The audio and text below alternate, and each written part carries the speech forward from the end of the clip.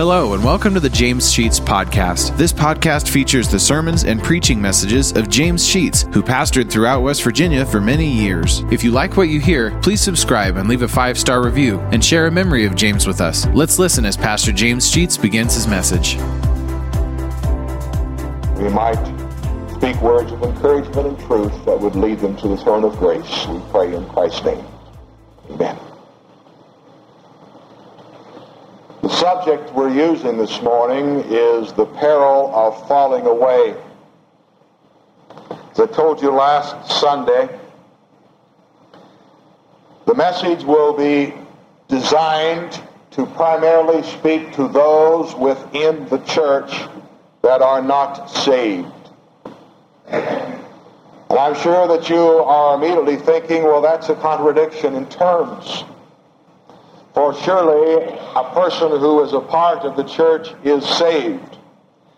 And that is one of the biggest stumbling blocks that we have within our teaching and preaching today is the assumption, and I quote, assumption, that because one has done some particular thing, like be baptized, like join the church, like attend services, that means he is saved.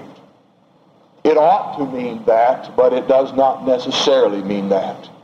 One is baptized, or one becomes a member of a church, or one attends church in obedience and in response to one's faith, one's belief in Jesus Christ, but the two do not necessarily correlate. I cannot say this morning, and would not expect anyone to infer whatever, that anybody within the hearing of my voice is not saved, for we cannot say that. Whether or not a person is a believer in Jesus Christ and has trusted him as Lord and Savior is a very, very personal thing.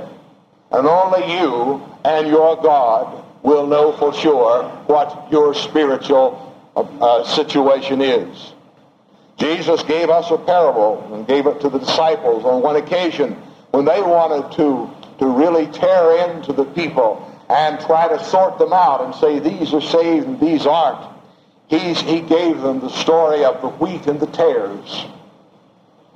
He said, you shall not go into a wheat field early and try to pick out the weeds that were called the tares, because sometimes you can't tell the difference. There is a weed that looks so very much like wheat. I remember when I was a boy being sent into the cornfield to pull up weeds, to hoe them out, and I discovered that in the early stages of corn growth, there were some weeds that looked very much like the corn, and I had difficulty telling them apart. And my grandfather told me, if you don't know the difference, leave it alone. I'd rather you leave the weeds than to pull up the corn. And this is true. When it comes to one's relationship to Jesus Christ, we cannot distinguish as a church or I as a preacher as to what person is saved or lost within a congregation. But the Lord knows, and those of us who are here this morning, you know if you're saved or if you're lost. But you must not make your decision upon whether you have been baptized or whether you have joined the church. Billy Graham has said that the greatest mission field in the world today is inside the church, and I believe he's exactly right. We have multitudes of people who affirm their faith in Christ based upon their membership in the church. One of the things that I notice as I read the obituaries, and I don't want mine written that way. I hope you don't write yours that way or have it written. A person will be listed as a member of various organizations, and included in that listing is also the member of a church. I have never in my life seen the statement in the obituary, he was a Christian. That's the phrase I want in my obituary. I want to be known as a Christian. And then you can put after that, if you want, that he was a member of a particular church. They do not necessarily correlate.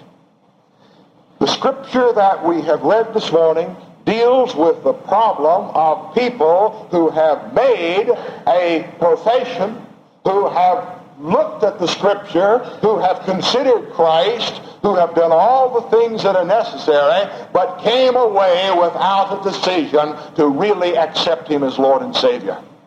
Now, if we would go back to the 11th verse of the 5th chapter and read these words, he says, concerning him, that is concerning Christ, we have much to say, that it is hard to explain, since you have become dull of hearing. What did he mean? There is a danger, folks. There is a real danger in coming to church, in being a part of the church, at the same time not accepting Jesus Christ. Because our ears hear and hear and hear and hear to the point that we don't hear anymore. It's the very same type of thing as when our moms or our dads, particularly our mothers, would do this, I'm sure more than our dads, would say, I'm going to beat you, or I'm going to whip you, or I'm going to make you stay in, or I'm going to do all these things if you don't behave. And all at the same time, we heard the words, but didn't pay any attention. And it went on and on and on until our ears never heard anymore, and we suddenly started mimicking mom or dad and repeating the same words. We were hearing the words, but we're not hearing the meaning. The gospel of Jesus Christ has been preached so long in this country. Most people have heard the gospel. All of you have heard it year after year after year. You have heard there is a need to personally accept Jesus Christ as Lord and Savior, to the point that ears are dull of hearing.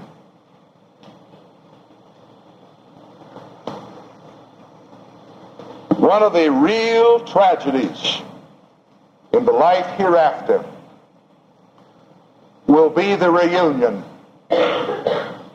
of those people who have claimed to be Christian and based it upon their church membership in hell.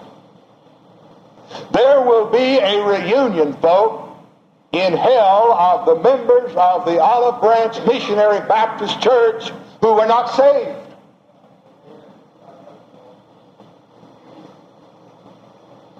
Your salvation is not based upon your membership, but it's based upon what you have done with Jesus Christ.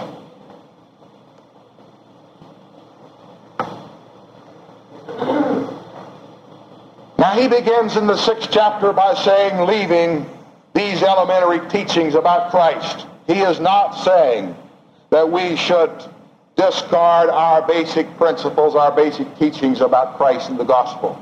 There are some things that we can never get away from and should never. He's not talking about that. What he is saying is there are those people who have held on to the old ideas as to what makes one saved, to the point that they're going to lose their soul in the process. Now, let me point out what we're talking about. He is saying, get away from the idea that the way to be saved is to turn from bad to good. Now listen to me. Most people still hold in the world and society, hopefully not in the church, but even in the church there are some who hold to the idea that I'm going to change from being bad to being good, and that's going to guarantee me eternal life. I've had many people say to me, I'm going to hell if I don't change my ways. Folks, changing your ways is not going to keep you out of hell. Changing your heart and its relationship to Jesus Christ will. But you can't suddenly decide to be good. And that will make one saved. He goes on to say that you ought to forget about your belief in God. I have never met a person who did not believe in God. There are some I hear, but I've never met them. But listen, There is not a person in this congregation this morning, I am convinced, but what believes in God. Everybody does that. But this is not enough. One must receive the Son of God as his personal Savior. Without that, there is no salvation. So people are being mistaken in thinking, all I've got to do is believe in God. And that will bring salvation. It will not. He goes on to say that you want to leave the laying on of hands. He's not talking about laying on of hands as we sometimes talk about in the church. But when a pastor or a deacon is ordained, the deacons and pastors come up and lay their hands on a person and in the ordination process. He's talking about the Old Testament process when they brought a goat and they laid their hands on the head of that goat. The priest did for the people. Symbolized that their sins were transferred to the goat, and then they took him out into the wilderness and turned the goat loose. He was called the scapegoat. We use that term today. That's exactly where it came from. They transferred their sins to the goat, and the goat carried their sins away. So, there's no more goat. It's a lamb. It's the lamb sent from God that will take our sins and carry our sins away. There was one problem in the Old Testament. There was never any assurance for what that goat might wander back into camp. I'd like to know what those people did when they saw the goat coming down Main Street that they just took out into the desert. There came all their sins back again. But let me tell you, when our sins are transferred to the Lamb of God, he takes away the sin of the world completely and finally. He said, forget about washing. That's baptism. Many people think to be saved, well, if I'm baptized, I'm saved. If you were not saved before you were baptized, that baptismal didn't mean a thing. As an old preacher friend of mine used to say, you just went in the water a dry duck and you came out a wet one, and that's really all that made any difference. Because it's what takes place in the heart that counts. That baptism is nothing but a symbol, an indication to the world that something has transpired in the soul. Okay, let's go on. Down to verse 4. Those who have once been enlightened. You see that word enlightened? Those who have become aware of what the truth really is. A mental awareness. Those who are informed. Those who have been taught. He's talking about those people. I'm going over to 2 Peter. You want to go with me to chapter 2. I want you to notice some words in 2 Peter chapter 2. Verses 20 and 21. For if after they have escaped the defilements of the world by the knowledge of the Lord Jesus Christ, they are again entangled in them and are overcome, the last state has become worse for them than the first. Now here's the verse I want you to notice, verse 21. For it would be better for them not to have known the way of righteousness than have known it, to turn away from the holy commandment delivered to them. What's he talking about? It is a dangerous thing to have had the gospel preached and then say no to it. It is better for a person had he never heard the gospel of Jesus Christ than to have heard it and said no. Now listen to me, I'm going to repeat it. In the end, finally, when it's all said and done, when this world is over and one stands before the judgment seat of Christ, it will be better for a person on that day to have come from darkest Africa, from the paganism of New Guinea, than to have sat in the Olive Branch Baptist Church and heard the gospel preached and said no.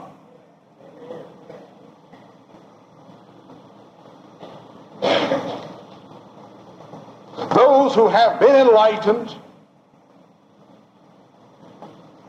Then he goes on and uses another word in verse 4. It's the word tasted.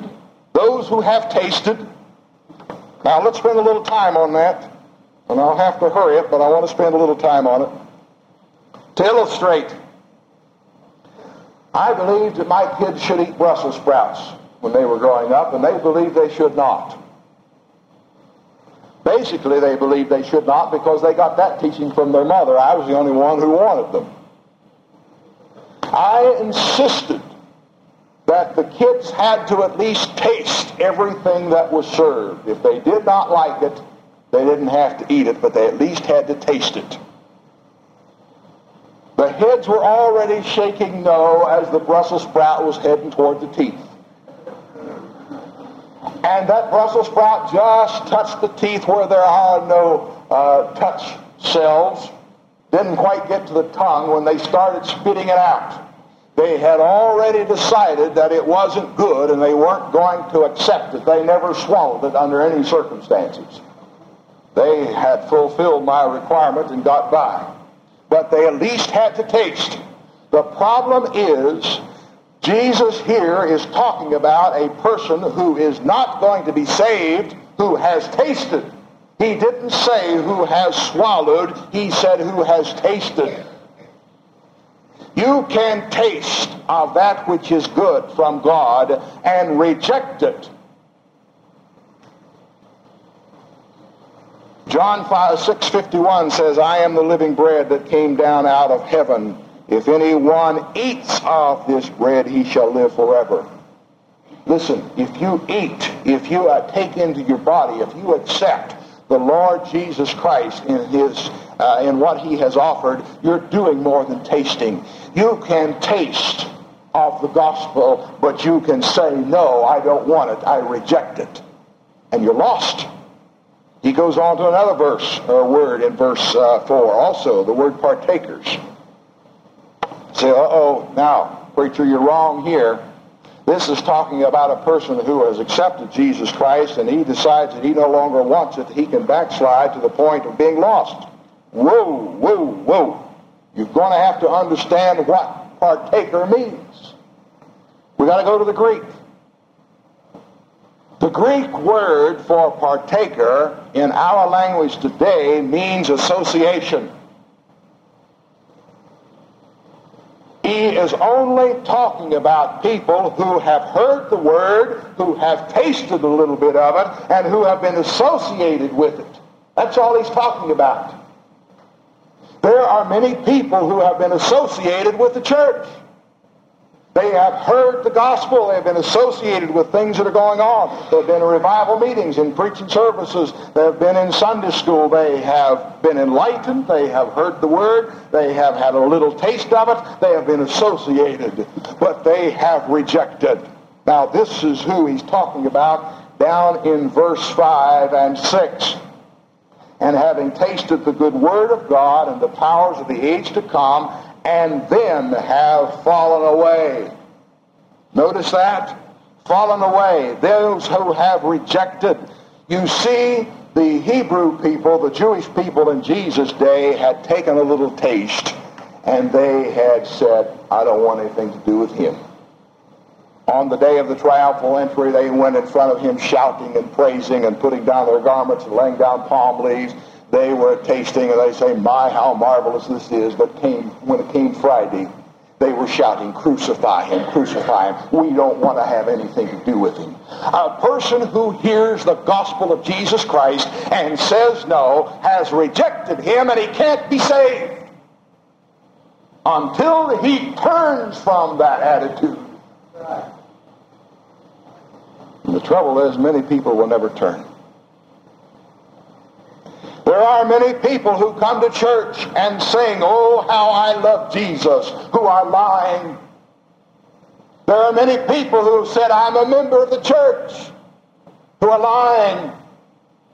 They may be a member of this physical body, but they're not a part of the church of Jesus Christ, which is a part of his body. They're shouting on one day, praise the Lord. They're shouting the next day, crucify him. And listen, folk, if you shout both sides, you shout both statements, you're not saved. I don't care if you are a member of this church. You crucify the person of Jesus Christ in your daily walk. You could be a member of this church for 100 years and not be saved.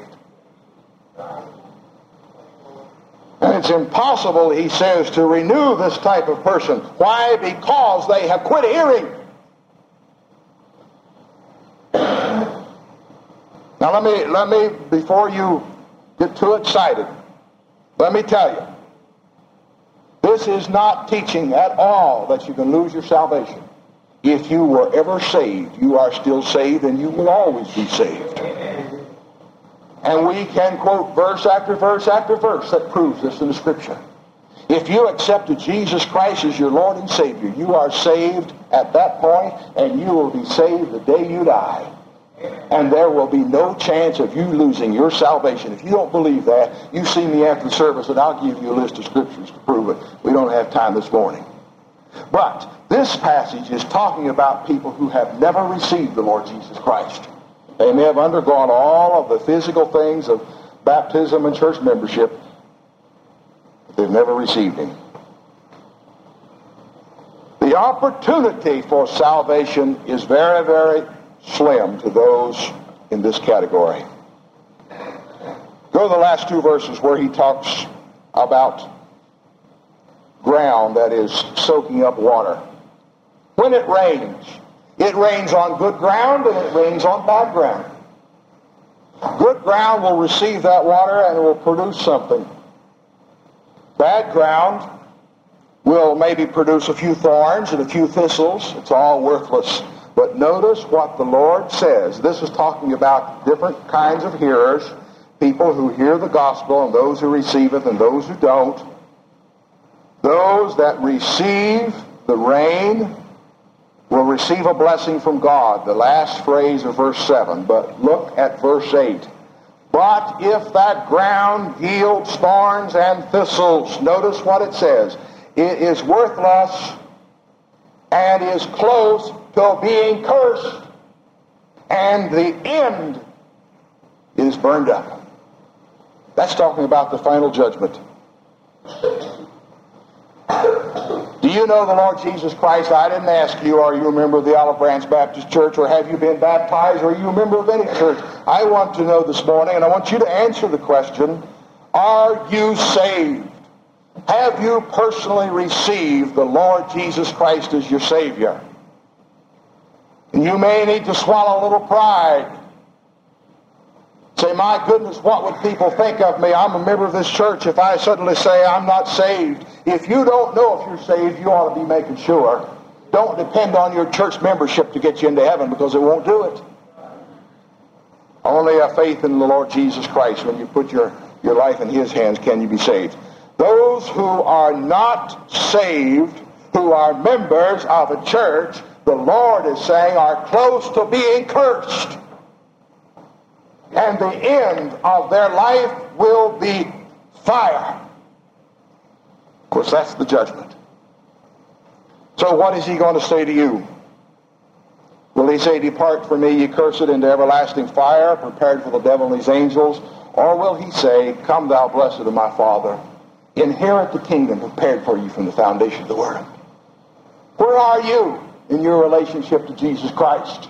Not where are you in relationship to this church. It's personal. If you do not know if you're a Christian, you ought to make sure.